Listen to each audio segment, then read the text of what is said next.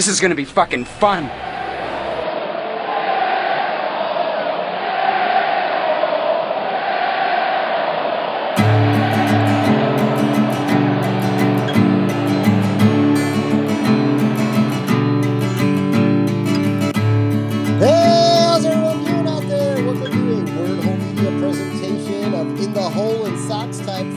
Sponsored by Revolution Brewing, and I'm Pete.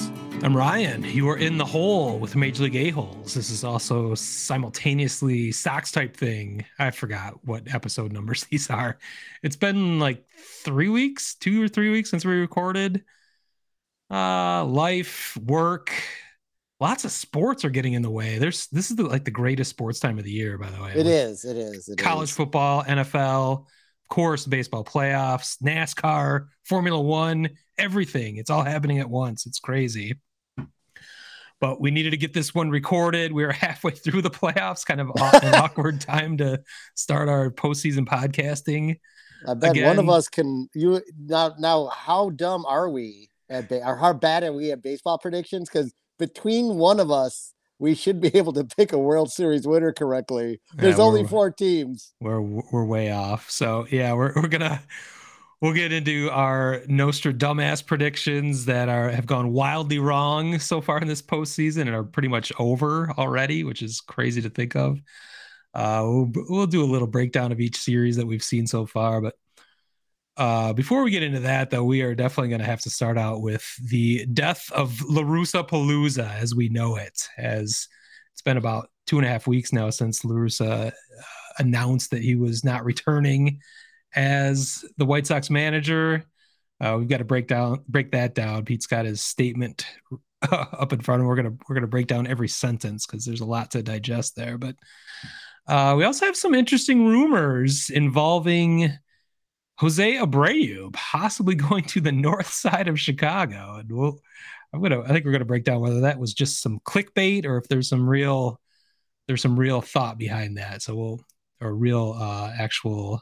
an actuality potentially. So I guess we should just go ahead and jump into the news. Now here's the news. It's the news. The big news. Oh, fuck, Scotty, that is good news. That is great news, man. Let's bring it all home as Major League Baseball presents This Week in Baseball.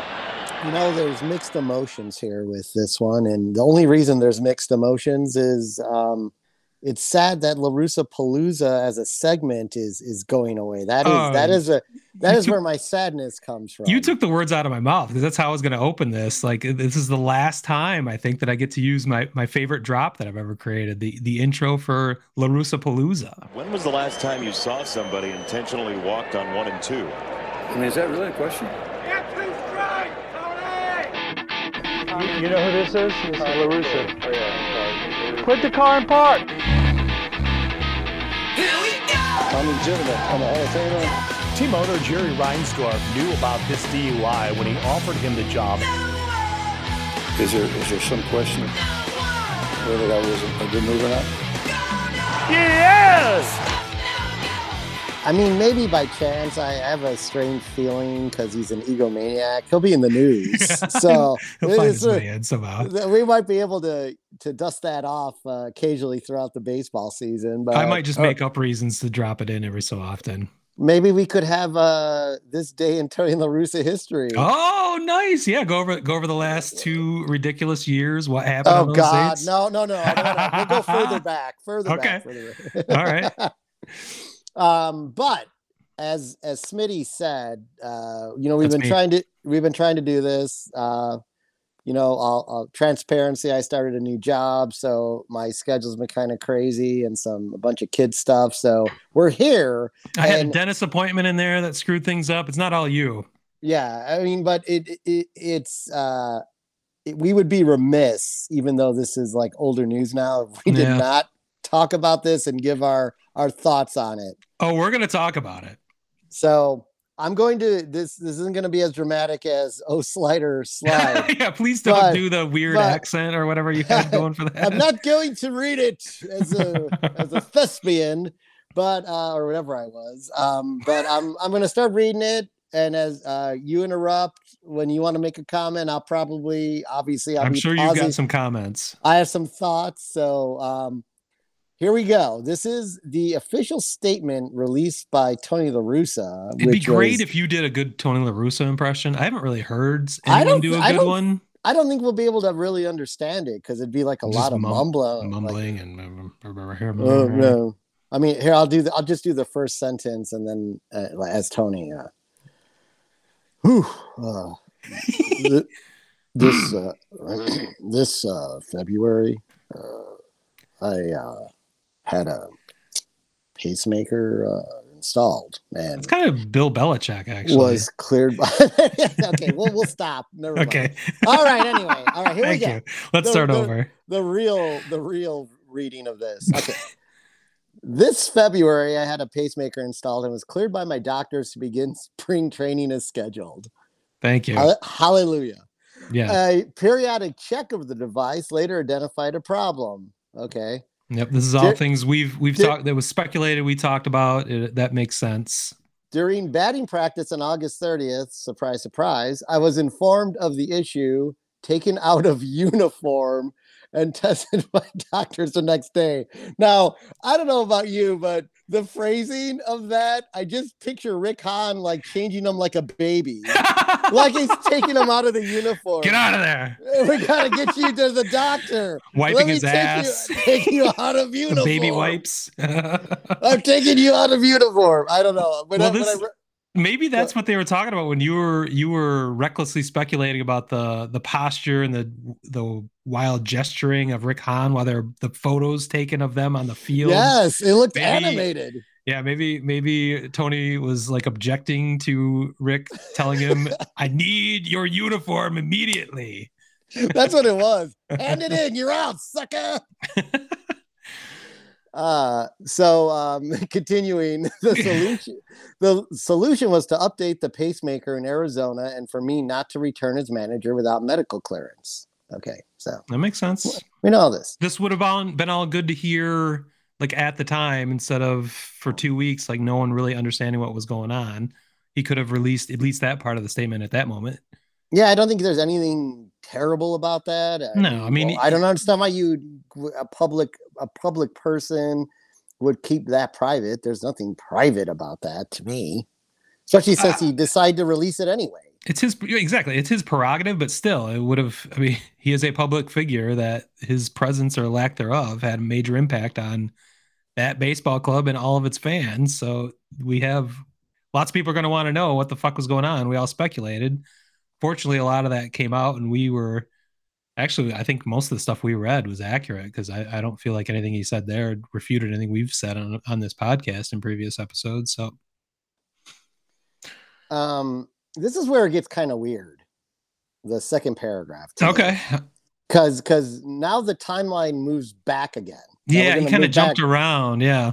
We're going to go back in time. It's almost as if he's like in his mid 70s or something. During an annual private exam after the first of the year, a second health issue was also diagnosed. So this is interesting because this is around the pacemaker time. So he's talking about the first of the year. It's almost like it's before the pacemaker, but he's calling it a second issue. Maybe because he referred to the first one after. His timeline is interesting, but yes, I think we know what's going on at least. But yeah, I decided to delay confronting it until the off season. While I was inactive with the pacemaker, the second issue was analyzed. The result is that a corrective plan has been developed by my medical team and implementation has begun. I informed the White Sox of this second issue while I was out of uniform in the nude dealing with the pacemaker. So Rick successfully got him out of the uniform. And he likes to inform the White Sox while he's in the nude of all his medical situations. That's right. That's what I took from this. Yes. I am naked and I'm informing you. It's quite breezy. As I have stated previously, I continue to request privacy related to my health issues and appreciate those who have respected that request. This is where I'm calling bullshit. I mean, he had the issue before the pacemaker even. This is the second issue, which is really the first issue. And he decided not to do anything about it. Then magically, while he has this pacemaker issue, this original issue is so dire that he has to not be the White Sox manager anymore. So his timeline is confusing. The logic is confusing. Again, it's not that big a deal. It's a man's medical issues are not anything we need to pine over. He's just too fucking old is what this should, those two paragraphs could have come down to, is you shouldn't have hired a 78-year-old manager because you're going to have health issues. I'll go back to a conspiracy theory. Perhaps he didn't really tell them in January, and he broke the news to Rick on the field as he got the news about the pacemaker. And Rick's like, you couldn't have fucking told me this in January? Led to wild gestures. Yes, I could see that. That's plausible now. Get your ass out of here. Get your tinfoil hat on. There's one more. More sentence to that. My overall prognosis is good, and I want to thank everyone who has reached out to me with well wishes related to my health. Yeah, everybody wishes him well. I mean, everyone had to give that disclaimer before we are terribly critical of his performance. Well, we don't want the fucker to die, but so now, here's the plausible deniability of his health and managing. At no time this season did either issue negatively affect my responsibilities as White Sox manager. It was just his general incompetence. None of the medical issues affected that. Exactly. His just ability to fall asleep in the dugout on a moment's notice. However, it has become obvious that the length of treatment and recovery process for the second health issue makes it impossible for me to be the White Sox manager in 2023. Again, I mean, I think that's very convenient that they can blame it on a medical issue, but that's fine. I mean, the net result is he's not your manager next year. Yes, the net result is good. The timing of this announcement now enables the front office to include filling the manager position with their other offseason priorities. Oh, quite convenient. Thank you so much, Tony. As opposed to early September or mid-season where other managers were fired across Major League Baseball which teams are now competing in the league championship series as we speak. Oh, I know. Every time I see the Phillies advance another round, I cringe. Not because I have anything against them, because they acted at the right time. We'll get to that, but yes, that ties in nicely with our full conversation tonight.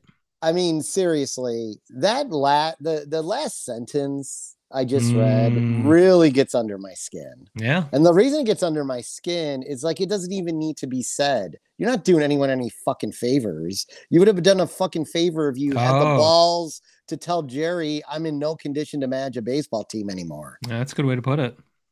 So fuck off. Anyway, our team's record this season is the final reality. It is an unacceptable disappointment. It sounds like a horror movie franchise. Just the final reality. TLR, the final reality. It is the Halloween season, so maybe that's where my mind is going. There were some pluses, but too many minuses. Now, all the pluses occurred after he left. So, yeah, what pluses is he talking about? Outside of Dylan Cease. Yeah. So he'll take credit for that. In the major leagues, you either do or you don't. I like that. Explanations come across as excuses. Totally agree with that. Respect and trust demand accountability. And during my managerial career, I understood that the ultimate responsibility for each minus belongs to the manager. Well, that's interesting because we've talked about accountability and responsibility throughout this year, and there doesn't seem to be any at least for the 2022 season. So it's funny that he talks in those terms at this point. Yes. I was hired to provide positive difference-making leadership and support. Our record is proof I did not do my job. I agree. Yeah, can't argue with that. There. All right. The 2020 and 2021 seasons were important positive steps for this organization, ending with playoff baseball. I take pride in the 2021 season because our team dealt with the pressure of being labeled as favored by earning a division championship and posting winning records in each of the season's 6 months. The second point is fine. Winning records in each of the 6 months, that's Who cool. cares? But dealing with the pressure, fuck you. That's your job. That's what everyone's job is, no matter what the expectations are. And yeah, it's ridiculous. Patting yourself on the back for that. He left out the first round departure again. That's magical. Brilliant. That's a savvy old manager right there. Crafty. In 2022, we have some movement in the wrong. Yeah, we have some movement in the wrong direction. That's a really interesting way to put that. You fucking failed is another way to put that, but some movement in the wrong direction. The key now is to figure out what is right versus what is wrong. Well, we kind of got part of it figured out. We got down to a lot of it right there. He gone. I'm convinced that the process will be productive and the players will be receptive. The future for this team remains bright. I don't disagree with that statement. I completely disagree. Yeah, oh, that's fine. But like, I don't see any reason why a different manager with the paper talent on the team, if he can get what he's supposed to get out of those guys and they can keep them on the field, why they wouldn't be back in the playoffs next year. But that's a whole nother conversation. Yeah, I think we can break that down in the off season. Yes. Yeah. All right. This thing's still going. At no time have I been disappointed or upset with White Sox fans, including those who at times chanted "Fire Tony." This is where I picture him like, if he was as cool as Ozzie Guillen, he would have bought one of our "Fire Tony" T-shirts and wore it in a press conference, right? Addressing that. I think when he said that, like, he's fully aware of what was going on. He's obviously hearing the crowd, as there is some speculation that he may not be hearing the crowd, or there was when that one guy in the front row. I was going to say someone managed the game for him. Yeah, exactly. So he's definitely hearing the crowd. There's no doubt about that. But yeah, I thought that was funny that he even brought that up, but in specifically the Fire Tony. Yeah. I feel like he did it. I feel like he addressed that in a press conference at some point. Basically basically saying the same thing he says in this sentence. They come to games with passion for our team, sure, and a strong desire to win. I've heard other managers say things like that. I just never heard them reference like direct cheers against them. Maybe it hasn't happened that often, but I think it's remarkable that he did actually reference the exact "Fire Tony" chant, which is, I think that's cool in a way. The only way he could have been cooler, like I said, if he bought one of our T-shirts at aesthetics.shop, and the Fire Tony T-shirt that we have available. Yes, you should go. Everyone listening should go buy one right now. Buy two, actually. Get it as a present for Christmas. It's time to stock Christmas up is coming. Christmas is coming. Loud and excited when we win. Oh God, I'm getting into the Dylan Cease voice. Easy. They rightly are upset when we play poorly. Okay, yeah. A great example of this support came in Game 3 of last year's division series.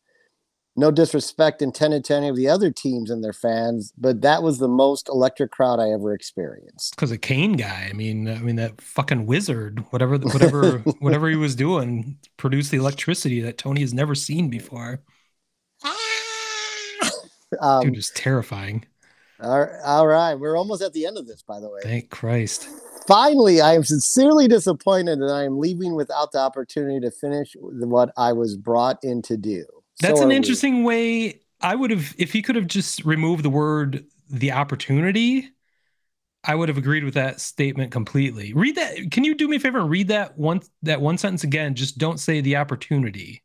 Okay. Yes. See how that reads. Let me do that for you. All right. Check 1, 2. We good? All right. Finally, I am sincerely disappointed that I am leaving without the. No, I have to. I'm going to redo it again, removing a few words. Okay. Then it doesn't make. Yeah. Finally, I am sincerely disappointed that I am leaving without finishing what I was brought in to do. That I would agree with. But when he talks about the opportunity, he had the opportunity to, He had 2 years to do this, and he did not. So yes, it's kind of, I don't know. I just don't like how he worded that, but it's splitting hairs a little bit now. I still appreciate the chance to come back home to the White Sox and leave today with many more good memories than disappointments. Debatable. That's interesting. That's a glass half full, or a glass a quarter full, and you call it half. What did he say? Do or do not, like Yoda? Yeah. What did he say earlier? Like either you do or you don't. Only do. Yeah, I mean, you're either successful or you're not. I mean, it's binary. He said it. I mean, at least in his mind. So he's got more good memories than bad ones. I don't know how, but because right. pretty much from everything was bad from the first round departure on. Yeah. In the playoffs, pretty much.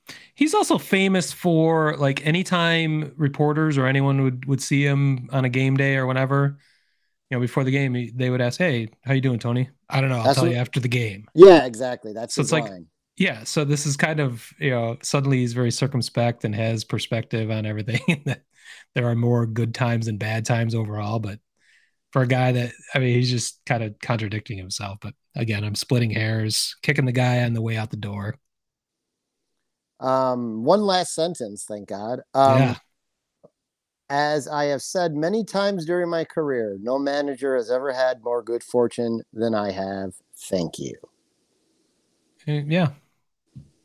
I think that closes the book on Tony La Russa. I mean, what's next? I guess the only things that are left for speculation is he going to have a position within the organization somehow? I don't think so, because I don't think he's allowed to have any baseball duties, quote unquote, because of his lingering medical issue. Well, I mean, he could be a consultant from his couch in Arizona. Who knows? There's lots of things. I just hadn't seen anything where he's actually been removed from the organization. So I think there will be some more clarity on that. But is he, an advisor to the manager to be? Is he going to be? Tony and Jerry have that long relationship that has fucked up the last 2 seasons for you guys. I think he's out though. I mean, we heard the speculation about him moving to the front office or to some capacity. I don't think that's out of the realm of possibility. And I guess I just haven't seen anything that says he's 100% gone and we'll have no contact with him, like he was fired essentially. But I don't know. I think we'll hear more about that as things progress. Yeah. I mean, I guess he does say over and over again that he can't return to his managerial duties. So it does leave the door open. I mean, Christ, he flew to like Oakland for that one series right after the incident, and I know that was Dave Stewart's. Yeah, he was fine. So I don't know. I find a lot of this disingenuous or confusing, maybe he'll throw out the first pitch for opening day. I hope he does, because that'll give me the opportunity to play that drop again. So will they chant "Fire Tony" when he comes out? I'm pretty sure they will, actually, because usually opening day by the first pitch, it's pretty saucy, if you know what I mean. I've seen it. So the White Sox need to fill the manager vacancy. So I thought you had mentioned before we went on the air that you're obviously not here, and you, as I would expect, really haven't been following this with bated breath like someone like I might be. I really haven't. So the Sox have interviewed some people already, and there is speculation that there will be an announcement by the end of the month. So that's only a little over a week away. So one, I'll start out by saying Sandy Alomar Jr. has not been interviewed, and I think that's your number one. That's your number one candidate. That was my number one candidate until I was shocked that they actually went out and interviewed Joe Espada, the Houston bench coach, who's been to 4 ALCSs in the last 4 years and been part of a winning culture. And I have to say, much like AJ Hinch. Yes. Now, that's interesting. that hasn't translated for Detroit yet, but They're, I like the idea of bringing that. I want them to bring someone who's been part of a winning culture and recently, you know what I mean? Not 15 years ago. 1989 or 2011. Yeah. So I like that.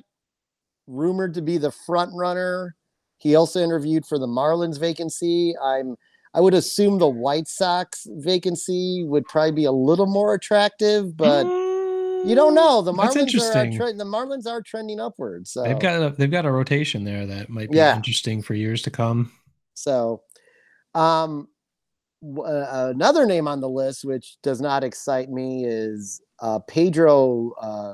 I think it's Greifel, the KC bench coach. Ooh. Take a hard pass on that. Gotta get that KC stink off of you. Yeah, no one working. You don't need that. No one working in that organization right now excites me on any level. So he'll probably be the next manager.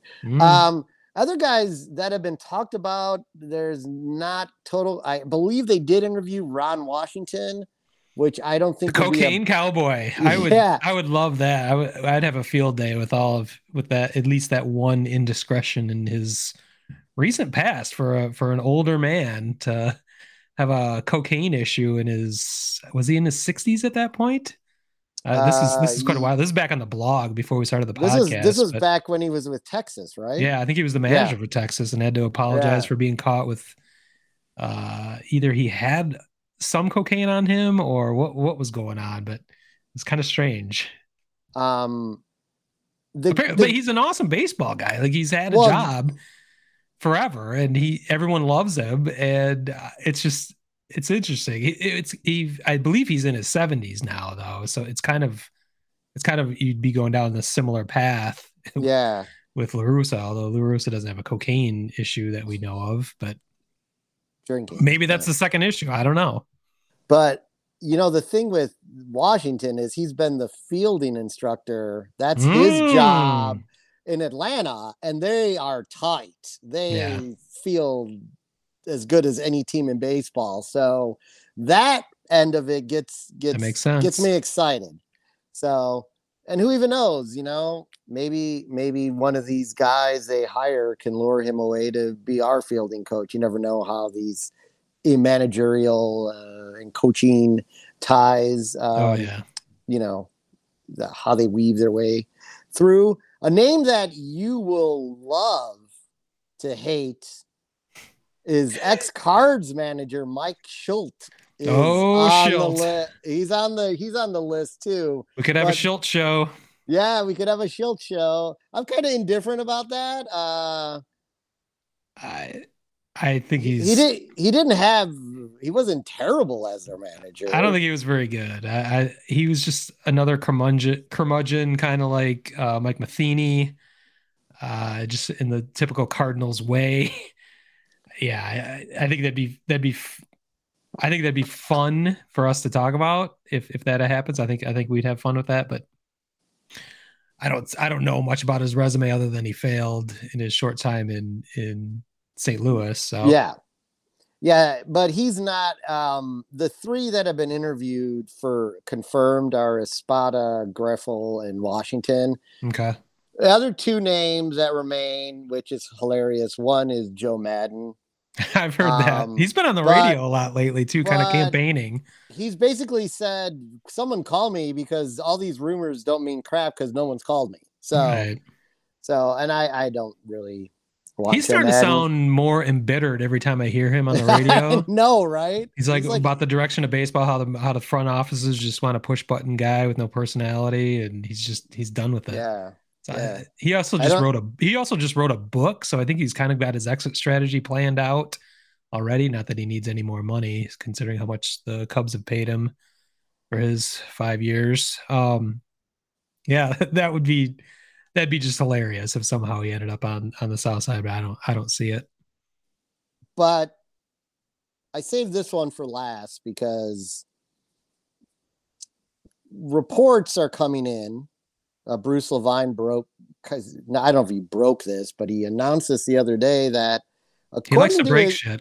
according to his sources, Ozzie Guillen has not been ruled out as return to manager for the White Sox next season. Well, we'll get to Bruce here in a minute, but I think he likes to play this stuff up. That might be I think he might be like the classic reporter's way of kind of playing words against his sources or whoever said something. They didn't rule him out, but they're certainly not considering him at the same time. It seems like such a long shot at this point, and it's a great way for Bruce to get some clicks on whatever story he's been writing. So it's shared out on Sox Type thing. Yeah, we'll see more of Bruce's handiwork in a little bit here, but yeah, that's interesting. The story took a little bit of another turn when Willie Harris, who I believe is the third base coach for the Cubs. He is. He still with the Cubs. Yeah. He said, well, I certainly would beloved third base coach of the Cubs. Well, very demonstrative. He's hilarious. He's ready to leave because he is going to come and join Ozzie as bench coach, as he said he would do if Ozzie asked him. So yeah, that's a dynamic duo right there. Yeah, so that was interesting. I think thus, letting the story sort of gain some probably unsubstantiated steam here in the windy city, which has been very windy lately. So that's that. I mean, obviously Espada to me is because the Houston connection. The Houston connection, I can't fault you for that because I made the same arguments about AJ Hinch, even though he was almost universally blamed for the cheating scandal, which I thought was rather unfair. But yeah, I had the similar thoughts with a very progressive, successful organization to poach their top talent, managerial talent. It's not a bad move. I can't criticize the White Sox if that's the direction they go. I don't know a ton about him specifically. You said he's been with the organization for 4 years. Yeah, 4 last years, 4. So yeah. Okay. So that's about all I know about him. Yeah. Before we move on to another interesting story, which you teased out at the intro, I have a bit of a Bob Nightingale theory that I started going back and looking at the type of White Sox news that Bob got correct. And most of it surrounded, when Bob really started breaking White Sox stories, it really centered around La Russa getting hired as manager, right? Okay. Well, he's had long time connections with Jerry specifically. So I don't have specific examples, but I feel like he's been kind of an insider for breaking Sox news nationally for quite a while, just because of that connection potentially. But yeah, not always accurately though. Well, yeah, very inaccurately, but everything he talks about with La Russa is accurate. And I started to speculate, is Bob really and because of Jerry's connection with Tony, obviously I'm sure Jerry calls Tony sometimes and says, what do you think about this? Is Bob Nightingale really a TLR insider? That's interesting. His news is coming from the TLR camp in White Sox related things. Because one thing he's been 100% right on, he said everything correctly about when everyone was speculating what was going on with Tony. He's the only one who really spelled out what was happening in that article. He's the only one who knew. That's interesting. So is it like that connection, like 1 degree removed, from the White Sox, but still connected to the White Sox? So yeah, there's nothing stopping Tony from being friends with Nightingale and just having chit chats here and there. And you can release this now, and you can release this later. Can't talk about this now. Yeah, and they all live in Arizona together. I was wondering about that. I knew Tony was in Arizona. I was going to ask you if you knew where Nightingale resided. For some reason, I had Arizona in my head for some reason. So yeah, that makes sense. I think it's because they're probably fucking neighbors. Earlier in the year, Del Boca Vista. Earlier in the year, Stone said he had texted them because they were neighbors. I talked about it during Sox Type thing. That's probably why. Oh, interesting. Because they hang out sometimes too. So it's a little click over there going on in Arizona. A little sewing circle. a little golfing circle there. Yeah. So that was my, final thought on the White Sox outside of, this is by far, this is my final thought. And I said it earlier, but this is the number one. I doubt there will be in my lifetime a more disappointing season for the White Sox, based on what was supposed to occur and what actually occurred. So, well, hang in there, buddy. We'll get through this. Fortunately, we have a podcast. Hopefully, it's a cathartic experience for you. Get through these sad times for your White Sox. Maybe it makes you feel better that it has been much worse for the rest of the teams that we cover in the whole here. So I'm sure you get some joy out of that at least. Well, there's a little joy that I'm, no worse than you. So. Yeah. So it makes me feel better. We're all equally shitty, essentially. Yeah. In different ways. I mean, this is by far the shittiest year on this podcast. Yeah, it's getting hard to do podcasts, actually. It took us 2.5 weeks to get back to this one. So I don't know. I'm a little busy. I got to do my nails. Maybe tomorrow. Well, we've been speaking of journalism, baseball journalists. And again, we've talked about Bruce Levine, breaking news. Well, he broke a doozy this past weekend. Not necessarily news, but speculation, I think, more than anything. When he reported that none other than Jose Abreu, apparent free agent to be, might be on the top, near the top of the Cubs to-do list. The previous episode of In the Hole, we went over all the to-do lists for each of our teams. I put on top of my list a bunch of free agent signings, which I'll get to in a bit again. But Jose Abreu is not amongst the top of my free agent targets for the Cubs. But Bruce Levine is reporting that it is amongst, or he is high on the list, I guess is how he put it. My initial thought when I heard that, I think it was either it came out on Friday or it came out Saturday morning just before he started his weekly radio show in the clubhouse on The Score. Saturday mornings, one of my favorite shows, actually, even though I get annoyed with Bruce Levine, but it's such a great Chicago baseball show, but also a national baseball show in a lot of ways. 52 weeks of the year, even throughout the hot stove season, get a really good 2 or 3 hour baseball show every Saturday morning. But my first thought when you started saying that Abreu might come to the north side is just pure clickbait.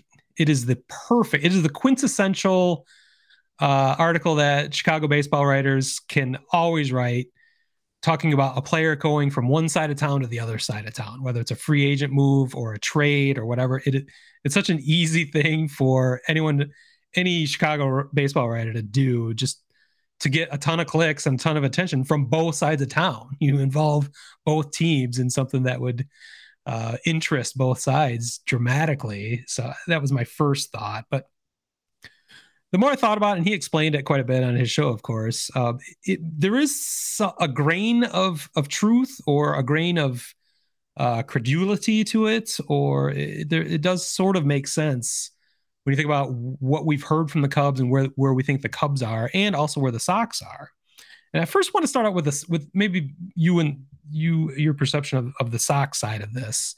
There's nothing that says that Abreu can't re-sign with the White Sox. I don't see that happening. I don't see a whole lot out there that says he will. And in fact, you've really seen a lot of things that point that he won't be back, including he didn't play on the final day of the season, specifically because he doesn't like goodbyes, I think was his quote. Yeah, he released a statement. So it's essentially saying he's leaving. I mean, we could talk about how kind of weird that is that he didn't give the crowd their goodbye. It's kind of selfish. Yeah, there's a lot of consternation over that. Doesn't show a lot of leadership necessarily of a guy who's famed to be such a leader. It's just kind of an odd situation where he didn't even play. But I don't know you're on record that it would be insane. I think your quote was, it'd be fucking stupid if the White Sox re-signed him next year just because of the log jam at first base and everything else going on. You have we're crossing the streams, and in Ghostbusters is bad, but here it's good for the White Sox because you are going to be able to take the person who's trending up in Andrew Vaughn, who's matched Jose Abreu's declining numbers this year, even though he still had a decent like batting average, but his power numbers were down and everything. Okay, that's interesting because his WAR is actually up over last year. He was 3, and now he's 4.2. So that's interesting that, and then I'm bringing up WAR, but that's unfair to Vaughn specifically because he was playing out of position, and his WAR has been dragged below 0 actually because of his poor defense in right field. But moving him to first base would mitigate, and if not completely obliterate any kind of negative WAR he would have at that point. So, and you take the mental, and I got to believe, like for a lot of these guys, at times it's mentally straining to be playing out of position and somewhat worried, you know. And Vaughn ran out of gas in each of the last 2 seasons. His numbers dropped in both August and September. Yeah, because I think that's a direct result of playing out of position. You know, the mental taxation on his brain, trying to learn a position he's just never going to be good at, trying to be proficient at.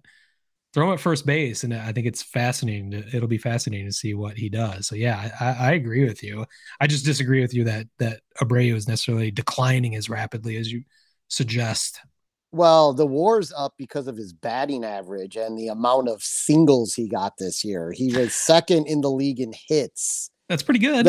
Yeah, that's great. Except if your job is to hit home runs and drive runners in. If he's going to be, I think he drives in. What was his RBI? 70 something. Okay. So I got to be honest. I have no idea how WAR is calculated. So if you might know more than me, but I'll believe you there. Yeah, I mean, it's basically him against the rest of the league. So is it not? Well, I mean all the different statistical categories. Yeah. How defense is interpreted, how all of that is interpreted. I have no idea. Yeah. So, and he was often criticized at the beginning of his career about poor defense, but overall he's a pretty decent first baseman. Like, he doesn't make a lot of bonehead plays. Yes, does he occasionally? Sure, but he doesn't make the spectacular play a whole lot. I wouldn't. I call him a average to below average, maybe. And that's certainly going to trend further south, but you got the DH too, on exactly both leagues. So he is on record though saying he's not interested in DHing. Of course, that's going to change as he ages. He's 36 at this point that we know of. I think that's his listed age. We're never sure about that, but I guess from a Cubs perspective, I was thinking about this, and there is some sense to it, mainly that the Cubs could possibly be interested in a free agent first baseman, not specifically Abreu necessarily. He might fit that bill, but and this is getting into a larger conversation about the Cubs in this offseason and what they've been doing over the last 3 years that has driven me crazy, that has turned me against Tom Ricketts in many ways. How they have chosen to rebuild a team that was supposed to not ever have to rebuild again. A team that has started their own television network, making the people of Illinois and Chicago pay for the privilege of viewing their Cubs and lining the pockets of Cubs ownership, while they chose not to spend on what could have been playoff contenders over these years. And we've debated the merits of that or lack thereof over and over again. But the fact is, the Ricketts family has chosen not to spend money over the last couple of years, being in the third largest market, a team that just rolls in revenue constantly. But we have heard plenty of propaganda, however, over the last couple of weeks from both the president of the Cubs, Jed Hoyer, as well as directly from Tom Ricketts, in a direct letter to Cubs fans that I received as I'm on their mailing list, that says they are now in a position to spend money. They will be aggressive in the free agent market. And it's like, no shit, you could have been doing this for the last 3 years, but you chose not to. So it's about fucking time, I guess, is my main point. So I'm not surprised by this. This is also well timed as season ticket sales for 2023 have begun, trying to generate interest in selling those tickets, as clearly attendance is down. It's not in terrible shape as a lot as we saw in the 60s, 70s, and 80s with the Cubs. They'll never be what that was, but the attendance has been down, and I think the Cubs are now in a PR/propaganda move to get people to go to games, to subscribe to the Marquee Network, to get those revenue streams going once again at full tilt. Best way to do that is to put a fucking contender on the field. The fastest way to do that is, I will give them credit, building the farm system to the point where you can supplement that young talent that we're starting to see develop with top name free agents. And that is the ultimate goal, to have a team that has the strongest farm system and has more money than anybody and can buy anybody they need to supplement their few weaknesses. And that's the goal. That's always been the goal. The farm system suffered dramatically near the end of the Theo regime. Thus, if you buy everything that Jed Hoyer and Tom Ricketts have told you over the last 3 years, that necessitated the sell-off of all their golden era talent. And it has had some returns. The Cubs have had one of the best rotations in baseball over the second half of this past season, which is kind of unbelievable to think of. They had the best record in the major leagues from September 12th on. It sounds like you talking about the Tigers last year. Yeah, I know. That's a small sample size. It's selling hope. I'm just putting facts out there for now, but I guess it does make sense, since a major hole in what one of the major holes the Cubs still have all over the place includes first base, as we saw the sad ending of Frank Schwindel and the Chicago Cubs. It is no longer the Schwindy City, as he flamed out last year. There is no immediate fill-in at first base, although some will point to Matt Mervis, which I'm not sure you've ever heard of him. Not many have, other than those who've been scouring the Cubs farm system, and especially this year, as he led the minor leagues in RBI, and I think it was third in home runs, 1,000 OPS over his time between high A, double A, and all the way up to triple A Iowa. Pretty much the best hitter in minor league baseball this year, but he's done it for 1 year. Yeah.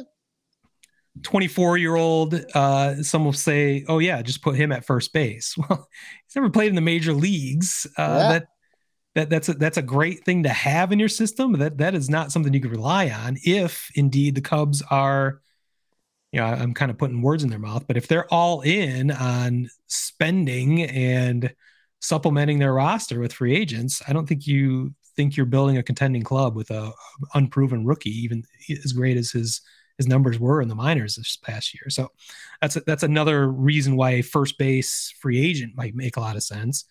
And in this particular case, Abreu could make some sense. If you could sign him to a short-term deal, I don't see how he couldn't help. Part of Abreu's value is that he's always there. He always plays. He is never hurt, essentially. I think he's averaged. The stat I heard today, I was listening to the White Sox Talk podcast, NBC Sports, Chicago. I got to remember this right. He's averaged 141 games a year over the last 7 years, I think it was. That includes the 60-game shortened season. So that's artificially dropping that average. So he'd be in like around 150, 155 games average every year. So he's always there. Yeah, I think that's really his average, because he played 157 this year. Yeah, so he's just always there. Again, I mentioned his WAR was 3 last year. It's 4.2 this year. He's not in decline. That could happen at any moment, of course. But even if it was, I think the Cubs would be in a good position to at least utilize what what production he has left. Again, you said that the DH could be a possibility, even though Abreu has said that he's not really interested in that, but his attitude is going to have to change about that if he wants to remain a major leaguer. And he did say that. He had part of his statement at the end of this year is he's still interested in playing baseball. There was some speculation before the year that, he kind of made it sound like this was his last year in baseball, but he kind of made it sound like it may have been his last year with the White Sox. So it was just kind of nebulous. That seems to be kind of solidifying in that he's not retiring. He's just either doesn't want to or can't, is not going to have a place with the White Sox. So I've initially thought Bruce was just looking for some clickbait. The more you really look at it, there is some plausibility. I think Bruce's case is better served if he just said the Cubs are looking at a first base free agent. It doesn't necessarily have to be Abreu. There are others out there. I think that part makes sense. Abreu makes some sense on a few levels, but more than anything, I think it's just a fantastic headline. So much fun for Chicago baseball fans on both sides to talk about, whether they're excited or be really annoyed, considering, I mean, the legacy of Jose Abreu is going to be, he's literally one of the greatest White Sox of all time when it comes down to it. He doesn't have a championship under his belt, but few do. But, he is in the pantheon of certainly amongst your best first basemen ever. And it's kind of amazing what you've had at first base over these years. It literally went from Frank Thomas for all those years to Paul Konerko for those years, and now to Jose Abreu. So it's going to be interesting to see how his legacy is viewed. If he did somehow make it to the Cubs, would that be tarnished? Would White Sox fans hold that against him? Fuck White Sox fans. I mean, Jesus. I mean, I've heard a lot of people say he's one of their favorite players of all time. Yeah, so I can't. Yeah, I hope that's not the case.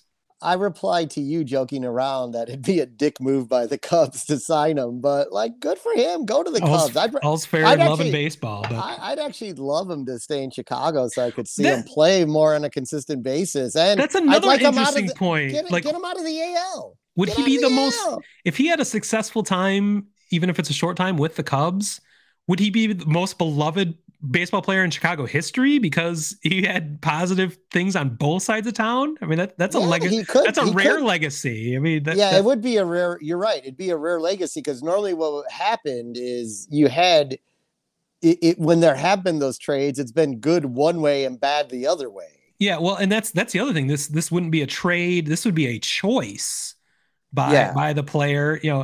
You talked about Sammy Sosa, of course, and Ron Santo, and those were all trades. Any of the, of course, the trade that shall never be named, the Jose Quintana and Eloy Jimenez and Dylan Cease and all that. Those were not those players' choices. This would be a choice by a player, but I think like you said, it'd be really sour grapes and really unfortunate if White Sox fans turned against him in his viewing his legacy. But I mean, they are in a way, because I know he didn't have the legacy, but everyone loved Nicky Two Strikes, and the minute he got traded,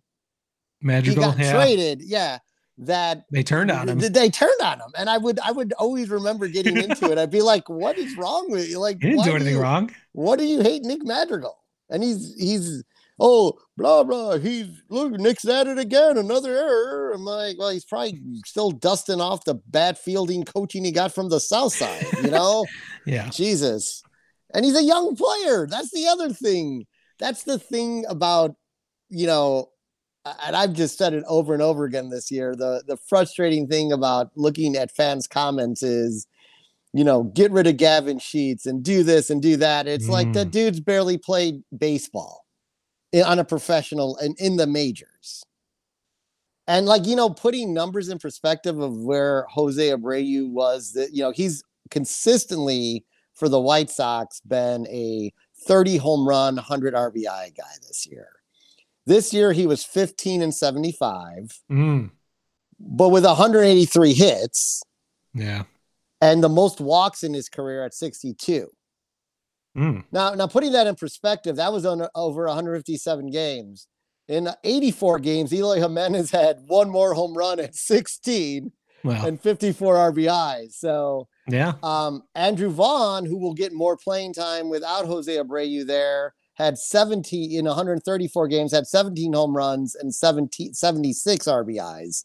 So the case for the White Sox is there really isn't room for Jose Abreu on the team anymore. I agree. So it's crazy to say on the surface, but it's obvious if you dig deeper and look at what's really happening with that roster construction. It doesn't make sense anymore. So anyway, it could be the end of an era. Could be the beginning of a new era. The only thing I would say to that is, according to Bruce Levine's reporting, is that he's high on the list of Cubs free agent targets. He better be behind Trey Turner and Jacob deGrom or one of those guys. I'll be fine with that. Jose, but I agree. Yes. I'll be fine if Jose is third, fourth, fifth on that list, somewhere in there. If they're really going for it and going to use their financial might to actually try to compete finally since 2020. I wouldn't be against Jose Abreu by any means. I just wouldn't want him to be their top target. If they think they're building around him, he can supplement what a larger plan might be, but he can't be the center of that. Yeah, I mean, he's a nice. For the same reason he can't be the center of what's going forward with the White Sox. Same idea. So he's a nice addition for the Cubs with a young team. He brings a veteran presence there and a hell of a work ethic. For those younger players to look at. So good luck to him. I hope he ends up in town still. Well, that's all I've got on your White Sox, basically. A little bit of my Cubs there, but we're at the hour. Yeah, we're past the hour mark on this. I need to take a break. Do you need a break over there? I don't, but why don't we take one? Let's take a break. We'll go back. We'll get back and talk about the playoffs that are going on right now. I need to get an update, actually. What's happening with this? It's 8-5 San Diego. Oh, wow. Back and forth. Crazy game. We'll come back, break down the playoffs so far. Let's look at some of our ridiculous predictions, preseason predictions that were way off or spot on. We had a couple that were all right, but we'll get to that and come back to you shortly. So we'll be right back here on the Word Hole Media Network. Word Hole Media. If you were 2-7, you'd be in a bad mood too. Whoa, he has trouble with the snap, and the ball is free. And he hits the upright again. That's impossible. Get your mouth shut. Get your mouth shut. Jerk. The Bears' season's going to end on a double doink. If Worms had machine guns, then birds wouldn't be scared of them. The Limp Ditkas Podcast. Just a couple of Chicago pricks united by our hatred of University of Michigan football and the Chicago Bears. Find us at limpditkas.com and anywhere you listen to podcasts.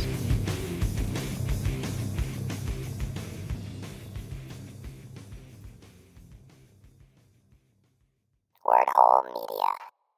All right, we are back. I just took a break here, got a chance to look and see that Josh Hader's about to close this out for the San Diego Padres, game 2, the NLCS, 8-5 right now, 2 outs in the 9th. I should not have the TV on while we're recording these, but I keep looking over. But I think, do you have the Yankees Astros score? I think it was 1-1 when I peeked over there, but we'll keep it. Yeah. It is 1-1, bottom of the second. Runner on second base for the Astros, 2 outs. It's a tough thing recording a baseball podcast in the height of the best part of the baseball season in many ways during the playoffs. There's so much shit happening. It's hard to keep our attention, but we've had a fantastic playoff so far. I think most would agree. First year with the expanded wild card with a 3-game series, all 3 games at home. So that's been interesting to see how that's played out, the maybe potentially unintended consequences of that. But I don't know. I'm assuming you've had fun watching these playoffs as much as you've been able to watch them. I would say I'm a little. I want to see how the extra wild card round plays out. next year too, because we need a larger sample size. Well, yeah, to be honest, like I think there was a lot of that, like the Cleveland Tampa Bay series. I don't know that we even needed those teams in the playoffs. It was a terrible series. The second game, it was a tight series, but that's just because nobody could score. Yeah, exactly. You don't need them in the playoffs. The second game went 15 fucking innings with no runs. Like we've seen a lot of that. Just bad baseball. So yeah, let's go through each series, I guess, because I can't remember every series. If you've got the whole bracket up there, I think. Yeah. So starting off, Cleveland won that series 2-0. 2 games to nothing with 4 runs, I believe. And then Seattle Tampa Bay was a lot more fun. I had Seattle in the playoffs. You mean Seattle? They didn't play Tampa. I mean Toronto. Toronto. You give me a T, I just run with it. I had Seattle in the playoffs. This is where we can kind of intertwine our ridiculousness or dumbass predictions that we made before the season that turned out to be more dumbass than we realized. But I had Seattle making the playoffs at least, but I had Toronto winning the whole goddamn thing. They were my World Series winner. They go hilarious. They didn't even make it out of the first round. They had all games at home, and Seattle took care of them. Let's remarkable. Let's take a quick look. Here's our division winners. Okay. We agreed that Toronto would win the East. We agreed. Atlanta would win the East, which they did. Ding, ding, ding, ding, ding. The White Sox would win. We thought Milwaukee would win. You picked Seattle. I picked Houston to win the West. Ding for me. Yeah, nice work. And we both picked the Dodgers. Boy, that was a reach pick. Ding, ding, ding, ding, ding. Yeah, can we give ourselves a ding for that? Whoa. 111 wins. We'll get to that in a minute. Okay, now here's where it really starts to fall apart. Your wild card, you got AL wild card. You get one right with Tampa Bay. You had Houston. Houston made it, but not as the wild card. And then Boston. So you were right with who made it out of the West, just not in the right order. Yeah. So Boston was my real big fuck up. I was also big on Boston, but I was even bigger. I had a bigger Woodrow for the Los Angeles Angels of Anaheim. Oh, you fool. I looked so smart in the first month and a half of the season. I looked like... And they fired Joe Madden and it all went to shit. I mean, what are they doing? They had that 10-game losing streak and they couldn't recover. Within Joe Madden's reign, right? Wasn't that why he got fired? That's why but it's kind of an overreaction, wouldn't you say? And it really didn't work out well for them. No. I mean, they're a mess. So yeah, I can't stand. I'm so angry at that franchise. It takes away like some of the best players we could see at a real franchise, like across. You'd get so much more exposure, hopefully in the playoffs, even with Shohei Ohtani and Mike Trout. But they're mired in the LA Angels of Anaheim. It's just. I call it a baseball tragedy that those guys are there. And I think we're seeing signs that Ohtani is trying to extricate himself from the situation as we speak, maybe. Yeah. Well, that's going to add to great off-season speculation for this podcast and who's in on the Ohtani. I think I derailed you from recapping our preseason picks. And then we were smarter. If we combine forces, we're fucking smart over here. We get the NL right. Okay. Did we? If we combine forces, so you picked Miami. You combine these brains and we get one fairly intelligent person. Yes, we get one thing right. Miami, San Diego, Philly was you. Oh my God, I picked Miami. Woo. I went Philly, Mets, Giants. So. We throw the bone of San Diego on that one, and together we both had Philly, so not so bad on the NL side of things. Okay. So Miami, what the fuck was I doing with Miami? So let's stay within. Let's not go any further yet, since we haven't finished talking about the wild card. Let's talk about what actually happened in the wild card. So we already covered Cleveland and Tampa. Yeah. I was shocked about Seattle and Toronto. That was a fun series, but I thought Toronto, obviously I picked them to win the goddamn World Series. I thought they had the pitching and certainly the offense to get it done, and it did not happen for whatever reason. That's a really disappointing year for, admittedly, that is a very young team in a lot of ways, so that they're not going anywhere, but that was a shocker, obviously, to me. Yeah. Well, see, so game 1, Seattle won 4-0, and it was I can't remember who started that game for the Mariners. This is the problem with doing a podcast 2 weeks after games have happened, but the game to really talk about is that second game where it looks like Toronto's going to even the series at 1 and was up by like 5 runs, I believe it was, and Seattle just like freaking kind of like what was going on in the Philly game. Opened up a can. Yeah, opened up a can of whoop ass and storms back and wins 10-9, and that was amazing. Really probably of the wild card round, probably the most exciting game of the wild card round from easily from that standpoint. So remind me what the fuck happened in the NL wild card round. We had the Phillies and St. Louis, I believe. Yeah, Philly just, pretty much manhandled them 6-3 in game 1. I think Schwarber opened up with a homer in that game. And Schwarber is having himself a postseason. Yeah, good for Schwarber. We'll talk about that. He's already having a massive NLCS, but yeah. And then they won the second game 2-0. I think did Nola pitch that game? I don't know. Whatever. Happy to see St. Louis exit quickly, so they can shut the fuck up. We can be done with Yadier Molina and Albert Pujols. Those careers are now over. We don't have to talk about them ever again, hopefully.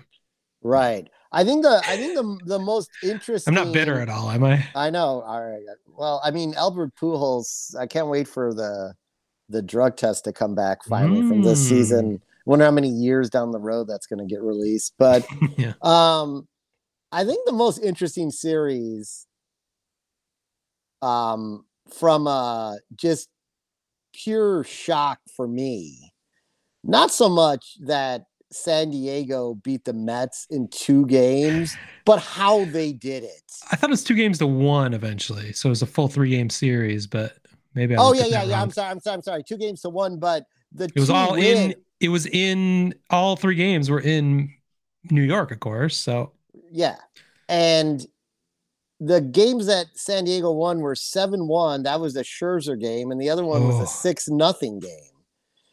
I can't remember who pitched that one for the Mets, but I'm guessing it was not DeGrom. No, DeGrom won game 2, 7-3.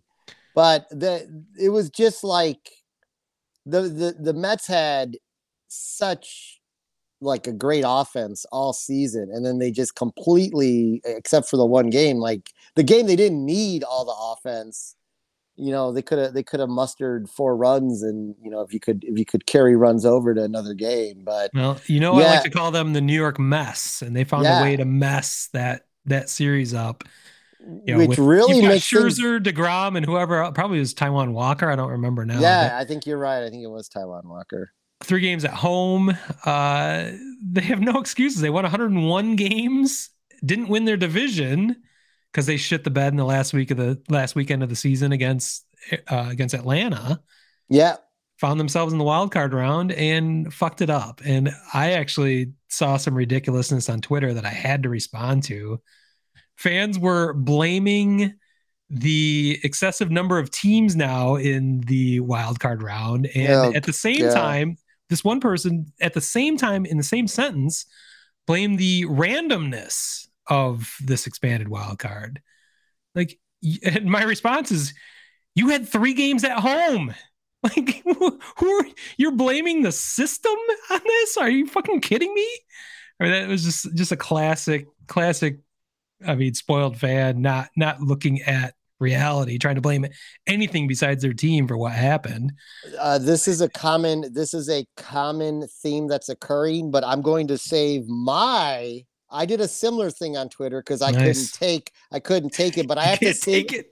I have to save it for the next round. Okay. If you get what I'm getting at here. Perfect. All right. Well, so I just had to get my Mets jab in there because they finished, even though they're a plus 100 win team, they still found a way to shit the bed, as the Mets always do. I'm shocked that Scherzer had such a terrible outing. It was that's pretty much what set them up to fail. Obviously, with DeGrom winning game 2, they would have won the series if Scherzer had won that. So I don't know if there was an injury or what was going on with that, or if it's finally age catching up to him. But it was his worst playoff outing ever. I'm almost positive. So I don't know. That was bizarre, but fucking A, if anybody can fuck things up, the Mets will do it. All right. Now I'm going to read off our LCS predictions, or our division series. I think we're going to move into the division series now. Yeah, division series predictions. You know what? We didn't do those because it was too complicated because with the wild card round. So let's go ahead and just talk about the division matchups, and because that's the real shockers of this entire postseason so far. Who made it? And who did not? What do you got on your list there? Well, so a series that I thought was going to be 3-0. The Guardians were able to push the Yankees to 3-2.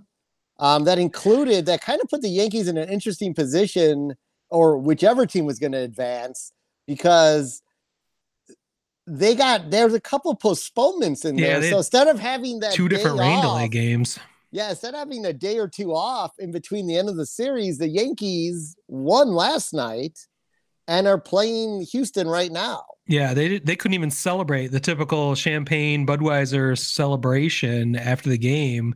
Had to be very muted and subdued in New York because they had to get right on a plane, get their asses to Houston because of those postponements. It was fucked up. I mean, there have been 2 NLCS games played now before the first game is played in the ALCS. So yeah, that's not that big a deal, but boy, if they got rained out yesterday somehow, I don't know what Major League Baseball was going to do. That was going to be a fucking disaster. So I'm sure there were some butt cheeks clenched in the Major League offices there and figuring out what the fuck they were going to do if weather created another situation yesterday. But yeah, this is gonna this is the craziest I can remember it, but I'm sure it's probably happened before. But with the expansion, it makes it such a bigger deal that there's two mitigating factors in that: the expanding, the extra 2 games in the wild card round, but also this postseason is a little bit compressed because of the lockout. And we started a week late, and they're still trying to get the World Series to finish as early as possible. It's still going to be into early November, but they've actually cut out some actual travel days in the 7-game series. I believe there's only 1 travel day in the Championship Series and in the World Series, where you typically have 2 travel days. So that's another thing that's kind of compressing things, where they've just run out of dates. I mean, there's literally no time. So that that's not, well, it is Major League Baseball's fault, since the owners locked out the players and didn't figure this out until finally we had to start a week later than usual. So you can blame them, but there's other circumstances. I don't think next year is going to play out quite as frantic as this.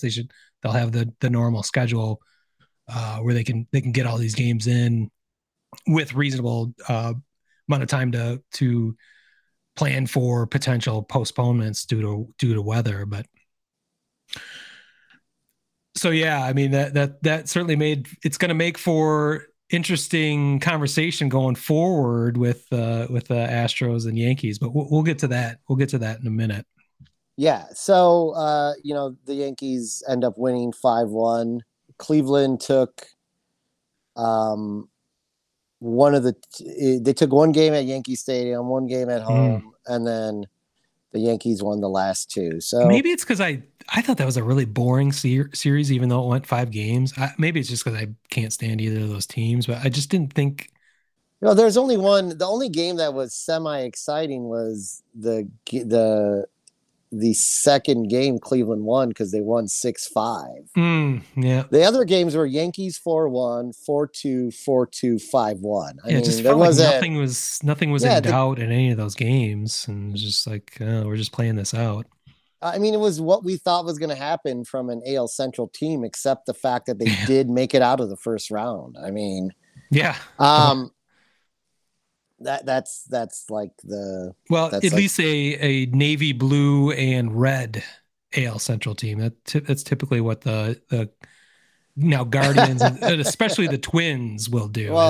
Twins have not won a single playoff game in 19 tries, I think it is now. I gotta look that up again. It's pretty great. They take the win out of Twins. That's a graphic design joke, typography. There you go. Right? Yeah. I was just trying to continue on with this. So the other ALDS series was Houston against Seattle, and even though Houston won it in 3, it wasn't terribly easy for them. Yeah. 8-7 in game 1, a kind of exciting game down to the finish. They took the next one 4-2, and then in a pitching duo in game 3, it was 1-0 Houston. They just held on, and the thing about Houston, I've said it throughout the year, they are by far, to me, the most balanced team in the playoffs, which is what makes them the most dangerous. Yeah, they look legit. I do have to say it was fun finally seeing a playoff game in Seattle for the first time in 20 years, I think it is. That was not guaranteed since they had to play the opening round of the playoffs all in Toronto. So I was wondering if Seattle fans would even get a chance, but they did. It was cool to see, but alas, they could not get past the Astros. I certainly don't root for the Astros. I think it would have been kind of cool to see Seattle, come out, finally make the playoffs, and then make some noise. But like you said, Houston looks like a juggernaut. They've been in 6 straight NLCSs or ALCSs now, which is a record. That's incredible. You have to give them credit.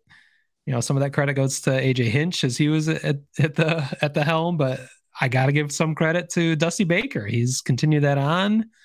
Or maybe it's just the immense amount of talent that franchise has built up and has spent their money wisely and draft capital wisely. So whatever they're doing, it's working over there. So hence why I was excited to get AJ Hinch as the manager for my Detroit Tigers. And we heard why you are doing the same annoying diatribes for whatever Joe Espina or whoever it is from the Houston organization to be your new manager for your White Sox. So as Espada, and it's going to be folks.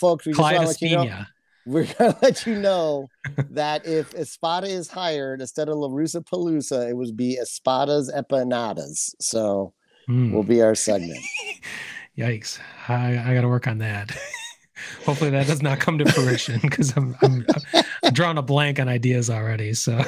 It's instead of a delightful pastry full of meat, it's full of baseball. Why don't you let me come up with the ideas over here?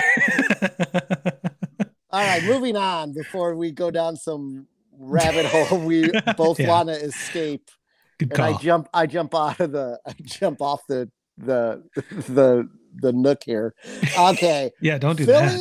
Philly Atlanta, which wow, looked like this is going to be an exciting series, and game 1 second most shocking series, maybe result at least. I don't know how do you place this. I did not. Did you have Philly in the playoffs, or did I, or did we both? I forget. We both had Philly in the playoffs. Okay, because I was skeptical. I remember talking preseason. Like I think we were watching a Phillies game at your place when I came to Chicago for the draft in April. We were watching spring training, and Philly just was launching balls over the fence, just 500. Schwarber hit one like on the highway.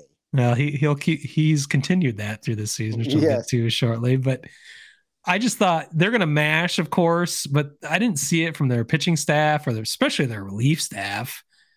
I'm just shocked at what they're doing. So I think we both had Atlanta winning the series, or at least getting to the Do we have them both going to the NLCS at least? I'm sure I did. I think we both had Dodgers Braves in the NLCS. So here's our. Oh no, you had them going. I think you picked this.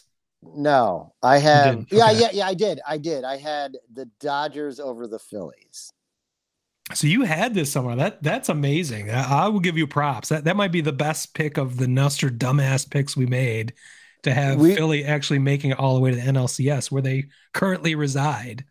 By the way, we just won't even bring up the ALCS because it's just bad. I mean, there's White Sox in there. There's Blue Jays in there. What else did we have? That's it. That's Sox and Blue Jays. That's it for the. Oh, we had it for both of us. Yeah, you had Toronto over the White Sox, and I had the White Sox over Toronto. Jesus Christ, not so good. So continuing on, the irony is we spend most of our time watching American League games. So it's funny that we get it that wrong and get the NL a little bit better. But yeah, I know, it's weird. It's weird. It's like because we're further removed from it or something. We can maybe look at it with less objectivity. Yeah, exactly.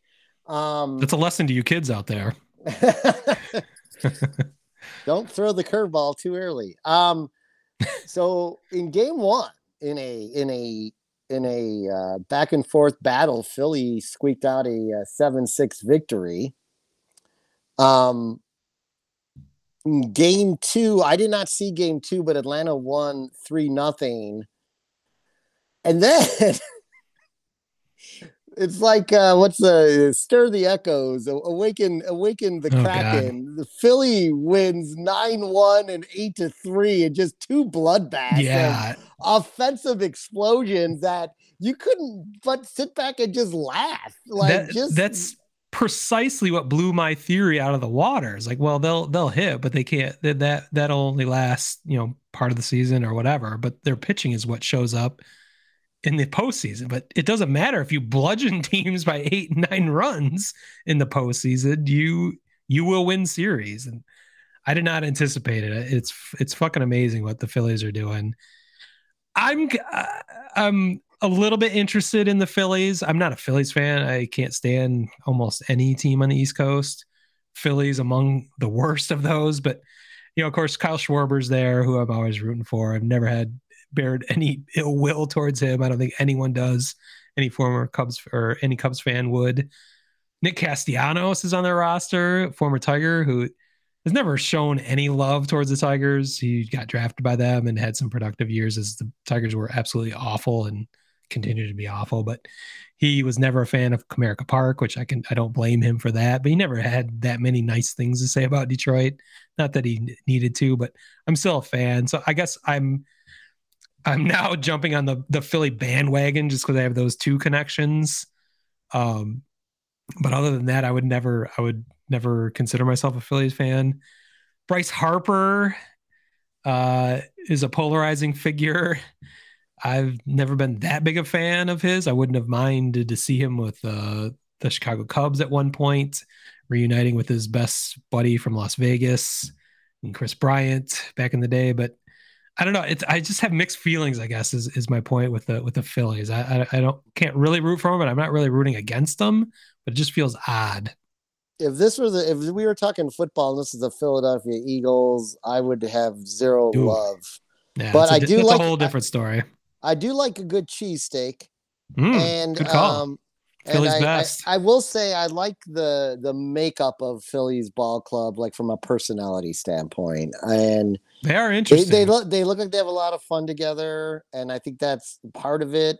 I like the fact that Dombrowski had a pair of balls on him and got rid of the manager and turned the season around. Dombrowski is not afraid to make bold moves. That has been his career. That's another reason why I should probably have an affinity for the Phillies, is him moving there. I never had a problem with him as general manager of my Detroit Tigers because he made plenty of bold moves and was not scared to essentially strip the entire farm system, but that was in service of winning World Series, and that's the whole point. And I mean, he got us to World Series on multiple occasions, so I can't fault him for that. The Phillies are the classic example of the team that catches fire at the right time. Mm-hmm. Yeah, this is it. And they get Bryce Harper back. Yeah, in like September, I think it was, right? And now a thumb injury, is that what that was? That could be, and I'm surprised that could be, even if he comes back, it could still be debilitating for a power hitter, but he's coming back strong for sure. So yeah, so I mean, they are that classic wild card team story in baseball, and I mean, I know they did end up losing tonight 8-5, but I'm not too worried about them. They already got the win on the road, so yeah. Next 3 are at Philly, and we'll get into the CS. They destroyed them, but there's something we need to talk about before we get there. I'm jumping ahead. You're right. The NLDS, and it was a classic NL West matchup. The 117 win Dodgers. Is it 17 or 111?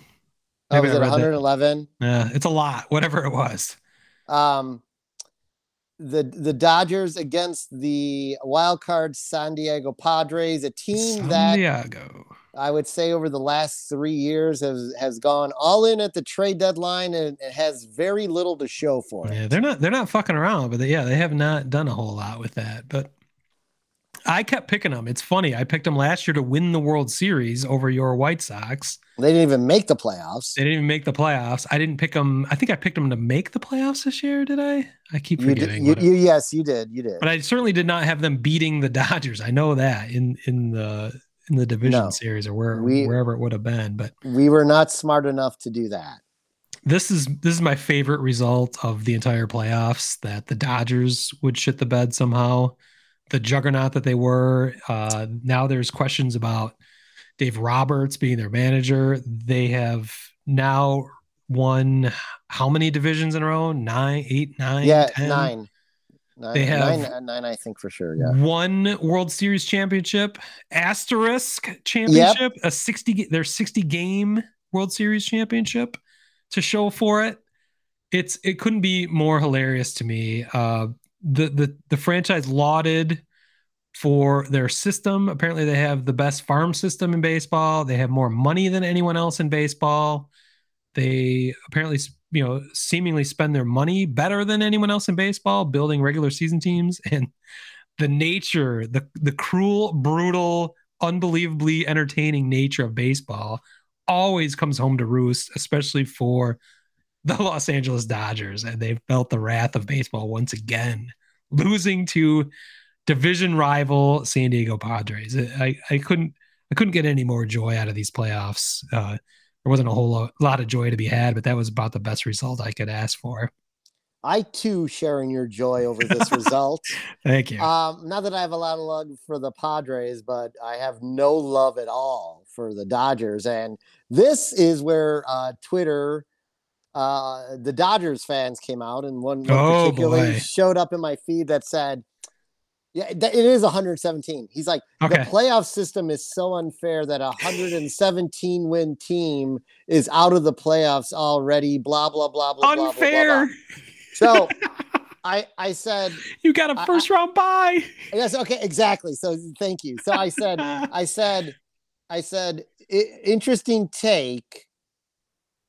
Oh, they said you get no rewards for winning 117 games, which I said, interesting take. You're an idiot. They had a first round bye and home field advantage. What else? They didn't have to play an entire series. I mean, yeah, I said perhaps your take should be they're not mentally tough enough to win in the playoffs. That is a perfect response. Bravo. Thank you. That is the way to respond to an irrational idiot Dodgers fan right there.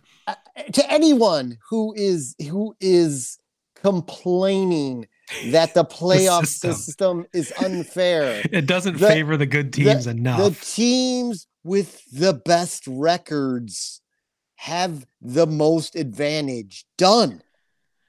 Yeah. Well, I guess no times. There's a caveat to that. You could win 101 games and still be a wild card team and have won more than a division. Winning the division has never had more advantages given to them than this year. having the first round bye. You don't even have to win a series. You don't have to win a game. You don't have to do anything. You've already made it to the second round. I mean, it's similar to what it was even with the 1-game playoff, but it is more taxing, obviously, on the wild card team having to play at least 2 games to face then you in the first round or in the second round. There's never been more of an advantage essentially than there is right now for division winning teams, and for spoiled fans to complain about it. They're to not place blame in the right place is hilarious to me. It's just you're acting like children. That's all it is. I mean, that's typical sports fandom, but place blame where it needs to go. It's not the fucking system. You guys fucked up and you only have yourselves to blame. You can act like a man. Too perfect, too great. See, especially their division rivals, the Padres. For some reason, I have an affinity for them now. I think this is sad, but this comes back to my graphic design roots. But I just love their uniforms. I think my whole attitude towards the Padres changed when they went back to those neo retro uniforms. I think they're so damn cool. All right. I also like that they've gone with blind abandon at free agents and trades and everything. They had built up quite a farm system. They're not afraid to trade from that, similar to Diamond Dave Dombrowski, as he did with the Tigers. It's a very similar strategy where they're trading whatever they need to trade out of their system to get the pieces they need, such as Juan Soto, who's finally producing a little bit here, but they're triumphing over adversity with the ridiculousness of Fernando Tatis Jr. that we chronicled extensively as our multiple-time asshole of the week this year. They didn't even need him to get past the Dodgers in that series. So I think it's hilarious. I love it. Maybe they'll trade him back to the White Sox. I'm not sure you want that circus anymore, or you need that drama. We need a circus. We got a whole podcast dedicated to him. Yeah, I was gonna say I'll create some imaging for that. We'll create a title for the Tatis La Russa Palooza or whatever it ends up being. But one thing I do want to bring up about the LA Padres series before we move on and bring this to an end soon. Maybe it was interesting that 3 out of the 4 games ended with the score 5-3.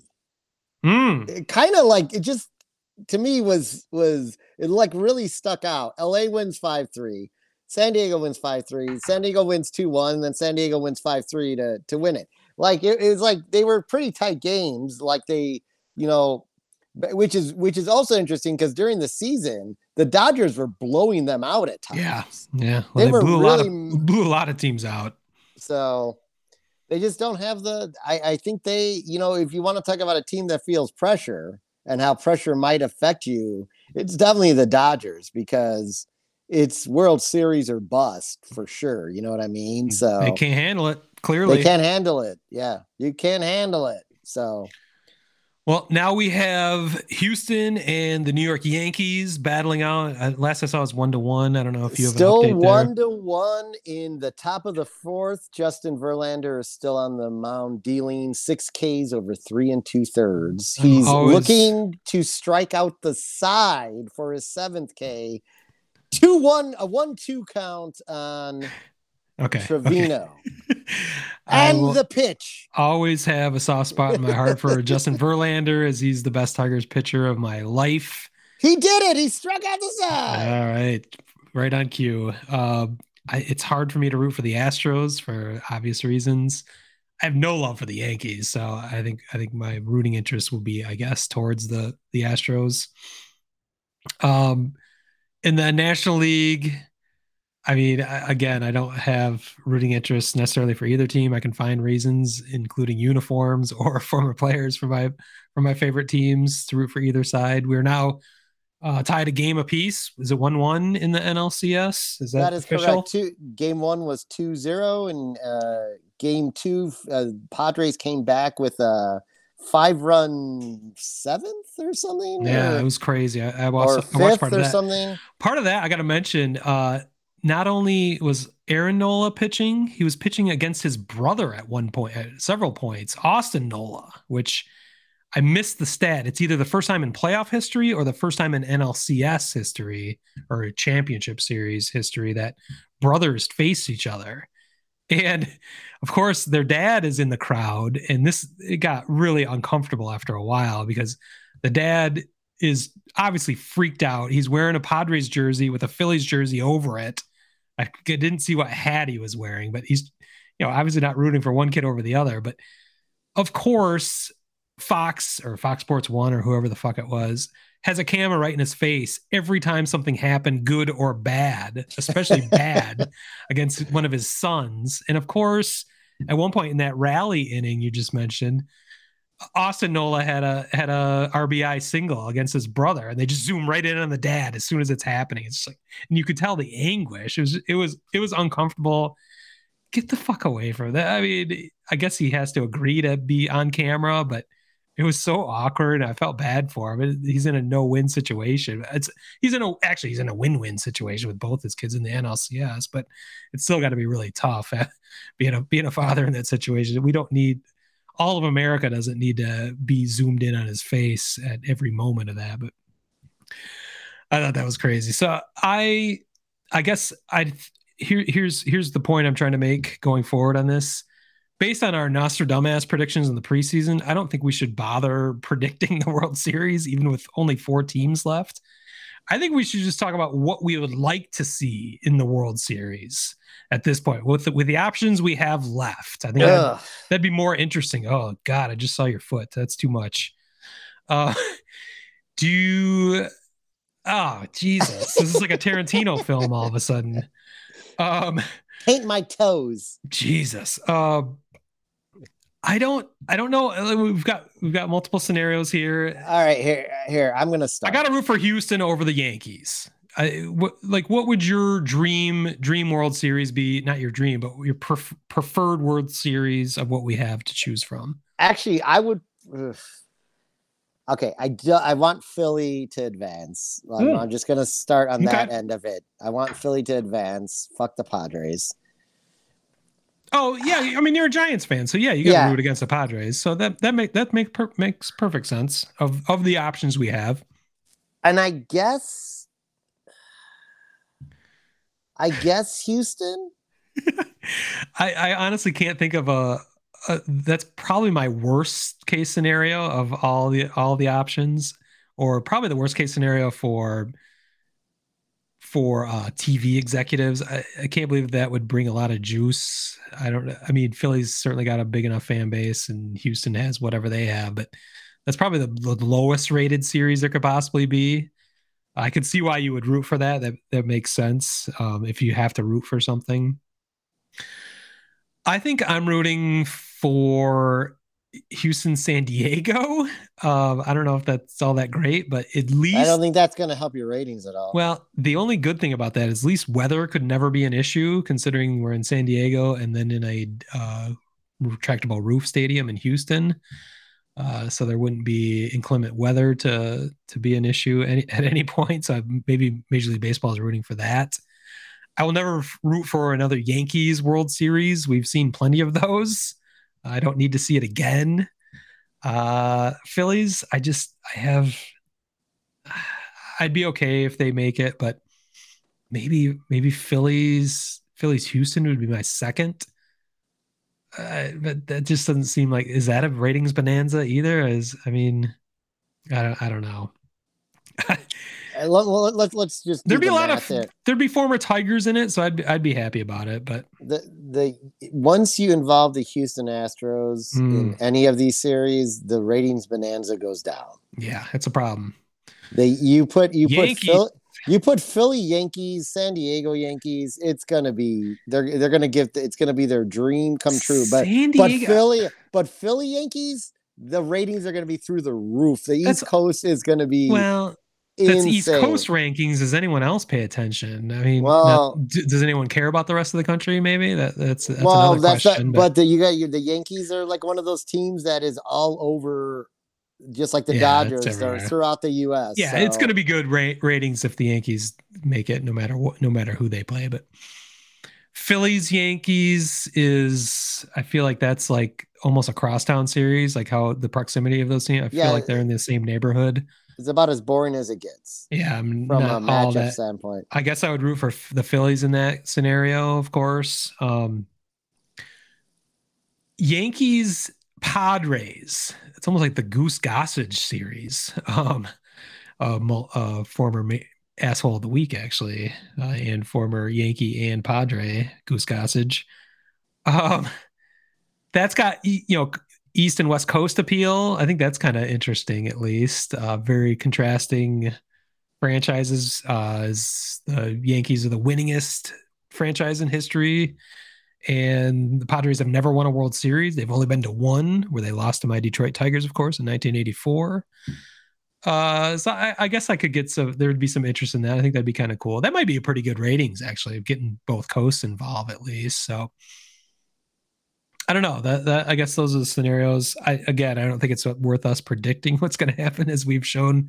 We don't know what the fuck we're talking about, and few people do, considering the randomness and awesomeness of baseball. So I'm having fun watching these playoffs regardless. So, which I wasn't sure I would, considering I have no real affinity for anyone left. And I know you're in a similar boat, but I hope you're enjoying them equally, at least. Yeah. Me. So we're canceling the podcast after this? Is that what you're saying? Folks, this is our last episode to 2023. These playoffs have really hit you hard.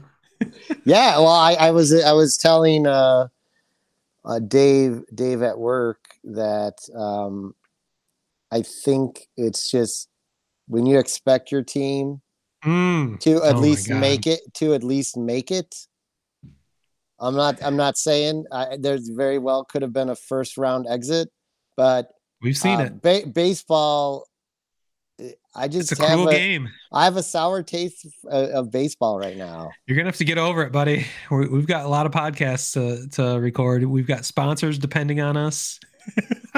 I'm glad you said that. Speaking of sponsors, Revolution. Just a little note here, folks. For those of you, I know Smitty is not a fan of this, as he let one sit out on the counter and get warm for 18 hours. But yeah, sorry about that. I feel bad about that still, actually. The Deep Woods Off Series 2023. I think it's just the Deep Woods. I know, I'm joking. The Deep Revolution Brewing's Deep Woods Series just launched. You can get your Death Star and your Cafe Death and Death by Current. New one this year. They all got released. Visit the tap room. They are sometimes difficult to come by, as these are rare once a year releases. I, of course, have saved some. So I will be doing a comparison once I get my hands on some on a year over year on which series maybe fared a little better than the other. So, I could probably handle one of those once a year if I planned ahead. I did not plan ahead properly for that one. I feel bad about that, because I know what a quality beer it was, and I could not consume it when I realized I was going to be drinking 20 more beers over the course of that evening with the fantasy baseball draft and everything else going on. So I have reasons for why I did that. I'm not totally proud of those reasons, but it had to be done. But yeah, it's Death's Tar. Yeah, Death Tar. The emphasis on the tar. It's a thick IPA for sure. Double IPA? What? Triple IPA? No, it's a bourbon barrel. It's not an IPA. It's a tar stout. Stout, yeah. Yikes! It was tough. Those are serious beers. But yeah, those are hitting the shelves as we speak, and they are available. Of course, they will be running from this year. They'll continue to release different series throughout the year into early next year. The next set, which I also like, Rye Way to Heaven. Nice. Those come out on November 18th, so that's another dandy. So yeah, They're actually imperial oatmeal stouts. That's what I was. Okay, that makes sense. Why? Well, I will continue consuming my delicious anti-heroes at a rapid rate and support everything that Revolution does, even though I might not be able to consume many of their heavier beers. But yeah, again, thank you to Revolution for supporting us and supporting our beer drinking habits. And hopefully we're giving them a little return on their investment. And also, a little something. We must be doing something right. Yeah, they keep giving us beer, so they keep giving us beer. And then one other note of congratulatory to Revolution Brewing. There's billboards that have been put up all over the Chicagoland area that they are the #1 Chicagoland IPA. Really? Anti-Heroes? Yeah, Anti-Heroes. Nice. #1 IPA. The best. Voted the #1 IPA. That makes sense to me. Chicagoland area. It makes perfect sense to me. So. All right, that's it. We are past the 2-hour mark now of this podcast. This is what happens when we don't record for 3 weeks. So I'm not surprised, but this has been fun. I'm glad we're back on the saddle. We might not need to talk too much until after the World Series. And hopefully there is going to be a lot of free agent news. We will have a White Sox manager by the end of the month, it sounds like. That's the rumor. We'll have that to talk about in the next episode. So there's going to be plenty to talk about this offseason. So stay tuned, motherfuckers. With that, I think we can wrap this episode up. I think this is 117, 116, maybe. I gotta look that up again. I believe it's 116 and 15 for number 15 of Sox Type Thing. Yeah. All right. Well, you can find both those podcasts on the same podcast on both feeds. Actually, I'm going to continue to do that for a bit. Anywhere you'd like to find a podcast, Sox Type Thing and Major League A-Holes in the Hole. You can find us on social media at Sox Type Thing and Major League A-Holes. You can find us on the web at MajorLeagueAholes.com and SoxTypeThing.com. And with that, I think we can declare this podcast is over. Peace. Peace. Yeah! Jesus fucking Christ, it's about time. S-S-H-O-L-E, everybody,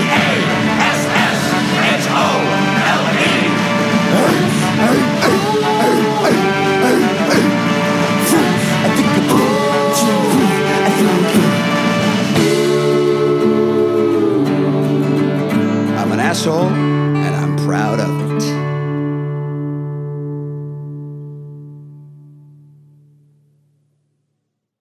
Word Hole Media.